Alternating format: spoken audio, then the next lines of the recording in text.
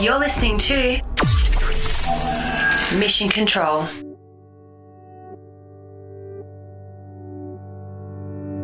Hello everyone, and thanks for joining me on another episode of Mission Control. Today we're going to focus on one particular topic which has been heavily discussed, especially around people in the creative industries. The topic we're going to be discussing is centered around the question, should artists or creatives work for free? And if so, where should the line be drawn? Now this is a question that many people have been asking themselves, as working for free is almost inevitable at some stage in the creative field, whether it be an internship, a volunteer position, developing a portfolio, or simply working on a project which is not backed by any funding. But when creatives work for free, are we perpetuating a culture in which creative work goes unpaid? We're going to be discussing the potential pitfalls of working for free, as well as what personally motivates some people to work for free. And joining me today to discuss their personal experiences in their creative fields, I have Rianne, Jasmine, Serena, and Travis, who have all been kind enough to donate their time to this discussion. We're going to kick things off with Rianne now. Rianne is coming to us from the studios at RTR-FM. Rianne, how about you tell us a bit about yourself and what it is that you do? Cool. My name is Rianne Todd-Hunter. I'm currently one of the development and sponsorship managers at RTR-FM, which is a community radio station in Perth. I studied broadcasting and radio at university a few years ago, and I started volunteering at RTR in my first year of uni. So I've been at the station in some capacity, and mostly in a volunteer capacity for, I think it's about 8 years now. It's been a really long time. But I volunteered as an office staff, as an on-air presenter, and lots of other things as well. So volunteering at events and external creative projects, but mostly usually based around RTR-FM. I'm also a musician, and I've always kind of been pretty involved in the arts and in media in Perth, as long as it's been a thing that I can do. Thanks for that, Rianne. Now, coming from someone that's in community radio, does your organisation rely on internships or volunteer positions in order to be sustainable? How about you talk a little bit about that? I would say that not only does volunteers and internships make RTR-FM sustainable, we simply would not exist without the hours that our volunteers and our interns and the students that study in this field give to the station every week and every day. So we have at the station probably around about 10 full-time and part-time staff members all up, and then we've got around about 280 to 300 volunteers at the moment. So those are people that come in every week and produce and present their shows. They're people that come in and answer phones and put CDs away, that produce shows for other people, and that help us at events and during radiothons. So we take a lot of pride in being a volunteer organisation, and we try to give back the amount of experience and opportunity that people give us when they give us their time. So Rianne, what personally motivates you to work for free, and what do you look for? Over the last couple of years, the thing that has limited me the most in giving my time and my commitment to creative projects has been time. I always want to be involved in everything, and I want to say yes to everything, but that doesn't always come out very well when you're saying yes to every single opportunity that comes your way. So I think that now I'm a little bit more limited by the things that will, I guess, be an enriching experience personally. I'm not going to give my time to something that I don't really see the value in. And it's really hard to look at that in an abstract sense. It really just happens on a case-by-case basis. So if I know what people are doing and I know their project and I love what they're doing, then I'm always so happy to give my time to people that need it. For other people that are working in these kind of fields and that are looking at volunteering, I think with anything, it's just being smart about what you do and who you work with. Like, it takes a little while, I think, especially in creative industries, to get to know the people around you and to know the people that you should and you shouldn't be working with. And there's honestly not a lot of people that you shouldn't be working with, but you figure it out pretty quickly what's going to be worth your time, what's going to give you adequate return, where there's going to be better opportunities in future. And it's really just about knowing what you want, knowing what your morals are, and not compromising on them. Now, the recent federal budget contains cuts of $1.4 million per annum, which is essentially money that keeps community radio alive. How will that affect RTRFM? Our biggest concern at the moment is that there is, in the works and potentially will be, a very large cut to digital radio services for community radio in Australia. So if that goes ahead, it means there won't really be any support for really most of the community radio stations in Australia to be on a digital platform. That means that as people are moving away from analog broadcast in their cars, in their homes, as they're moving to like streaming more on the internet, it basically cuts community radio out of that conversation entirely. So it's hopefully not something that we're going to need to deal with, but it's a constant thing that we are talking about. I think it's probably been the second or third time that we've needed to have this conversation and rally support and rally the government to make sure that they're not cutting off digital radio funding. So that's the big one at the moment. But aside from that, like we do get a bit of money via grants, really specific things through government support. But I feel like if that's not there, then you just find another way to do it. Like if you're not going to get support from a particular avenue, and it goes for any creative industry, not just like community radio. If you're not getting what you need from somewhere, you've just got to be creative about it, and you've got to find it from somewhere else. So, it may be hard, but we always make do. Rianne, thank you so much for taking the time out to talk to me.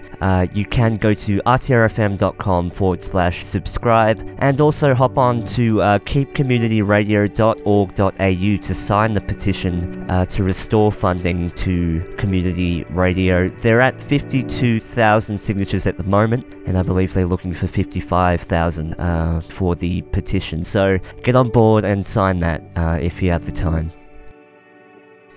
We're going to switch over to Travis Johnson now. Travis, thank you so much for taking time out to talk to me.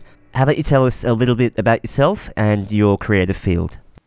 Okay, well, my name is Travis Johnson. I'm the news editor at Film Inc., which is Australia's biggest and best movie magazine, or it was. Now it's Australia's biggest and best movie website. I also run my own film blog, Celluloid and Whiskey, where I do reviews and events and whatever I really feel like. Prior to that, I was the arts and music editor at Express magazine for 3 years, and prior to that, I was a freelance writer. So Travis, when being asked to work for free, what requirements or stipulations do you look for to ensure that it's worth it? It has to be something that I enjoy doing. Like, I like talking about and writing about movies anyway. So, like, if you get me in a good mood, I might do it for free anyway. And I like the sound of my own voice, so, radio is a lot of fun. But yeah, look, if it's a project that I like and I know there's not a lot of money going around, if I know that there's a very limited budget and I know that no one else is really getting paid unless they're well above my pay grade, as it were, that's sort of my criteria for working for free. Like, if something's budgeted and funded and, pretty much everyone's getting their cut, and they turn around and go, we'd like you to do this, but there's no money for you. Well, under those circumstances, if there's no money for me, there's no me. But if it's sort of a low-budget passion project, labor of love, and someone wants a little help and I'm able to do that, then I'm more than happy to kind of kick in my labor and my expertise. So Travis, just finally, what is some advice that you would give to someone just entering the industry that is about to embark on a project for free? What advice would you give them?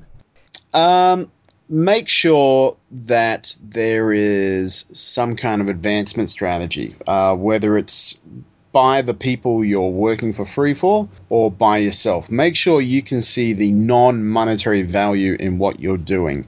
Make sure that the carrot that is being dangled in front of you, which is generally the opportunity to eventually get paid work, actually exists. Or at least make sure that there's value to your portfolio or your resume. And make sure that you're not being used for unpaid labor when everyone else in the organization is getting paid. I don't really agree with unpaid internships, and I've seen a few too many of those these days, particularly in publishing, which is my bag. That's because the publishing industry is in a hell of a lot of trouble. But yeah, just be sure that even though there's no money involved, that you personally can see the benefit or the potential and viable benefit down the track. You're listening to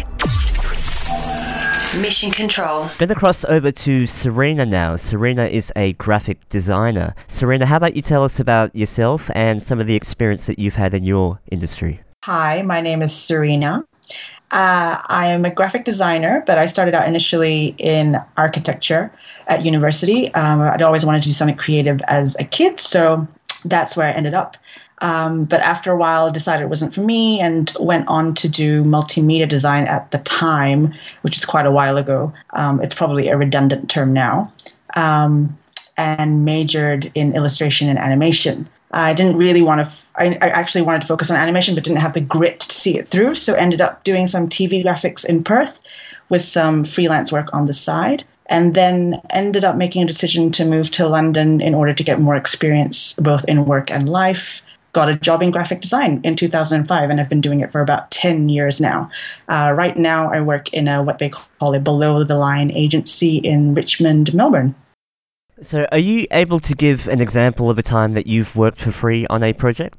I guess right at the start out of uni, I did do quite a bit of work for free, mainly to get experience and yes, to build up a portfolio. And that was through, friends or local bands, events, that sort of thing. And they were very small jobs, though, nothing major. So I was always very conscious of not committing to any big projects for free. And most people would be quite understanding. So, it would just be like posters for local events or MySpace header images when MySpace was a thing, that sort of thing. And I still do that occasionally. In terms of more recent experience through the company I'm with, we did do a pro bono job, and it was kind of different in that we actually sought out the pro bono job. We wanted to donate our services and time to not-for-profit organizations. So we listed, my agency, we listed our services at a place called goodcompany.com.au. And the International Women's Development Agency actually ended up getting in contact with us. And we did, we donated our time and services for a good cause and did some work for them for a campaign, which is really great because at the end of it, we were recognized as a finalist for the Victorian Premier's Design Awards. So in that sense, yeah, I've benefited from pro bono work in terms of experience and obviously, yeah, building up a portfolio and hopefully here and there getting an award. So Serena, what do you look for personally if you were asked to work for free on a project? For me, I specifically looked for jobs or offered my skills to people that were maybe in the music industry or anything that I was personally really interested in as well, because that way it didn't necessarily feel like it was, that there was a danger of it becoming too much of a job, so to speak, that there would still be that level of enjoyment in it. But, having said that, I do understand the perspective of you just want to build a portfolio, so you'll take whatever you want. So the main, I would say, is just trust your gut and always feel like you're in control and you're the one calling the shots and making the decision. Because as much as you feel like you're new to the game or whatever, you're still, you've still been through university. You still have skills that obviously these people don't have and are looking for. So you shouldn't really be selling yourself short. Thank you so much for your time, Serena. We're going to quickly cross over to Jasmine. Jasmine, how about you tell us a little bit about yourself and the publication that you're working for? My name's Jasmine Odamat-Thong. I'm 18 and I'm currently based in Perth, and I started working / volunteering in the Perth creative scene when I was about 17 and was writing for arts type magazines from there onwards, I guess, because I was really passionate when it came to like writing about music and art because of the creative expression it allowed.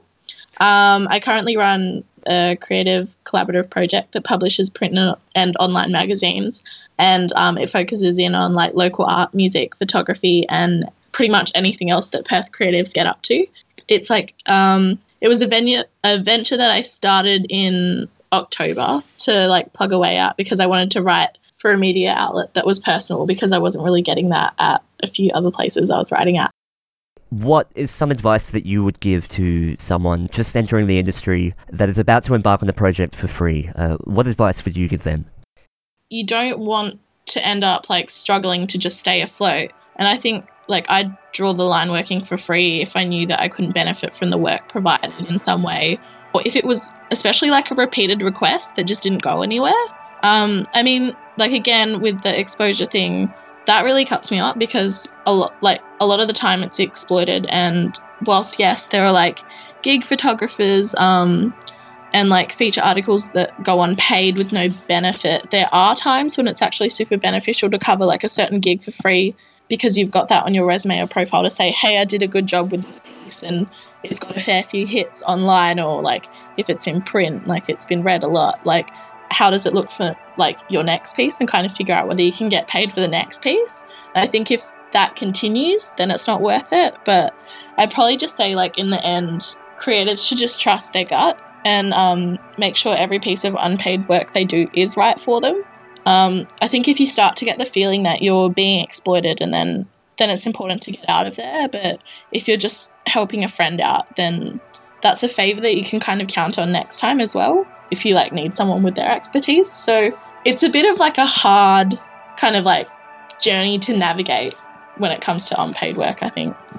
Thanks for your time, Jasmine, and thank you to all the guests who have shared their responses with me. Rianne, Travis, Serena, and Jasmine. I guess the answer to the question of working for free is dependent on the individual and their level of experience in their creative field. Unfortunately, things like federal budget cuts to the arts further pushes the idea that art and work in creative fields simply isn't worth paying for. The fundamental motivation that seems to unite creatives is love for their work or craft, or simply believing in a project that appeals to their personal path and to their soul. So next time you may be asked to work for free, perhaps ask yourself, where will this get me? And will it conversely be a contribution to my experience and my career? Thank you so much for listening to Mission Control, and please continue to support the arts in whatever way you can. You're listening to Mission Control.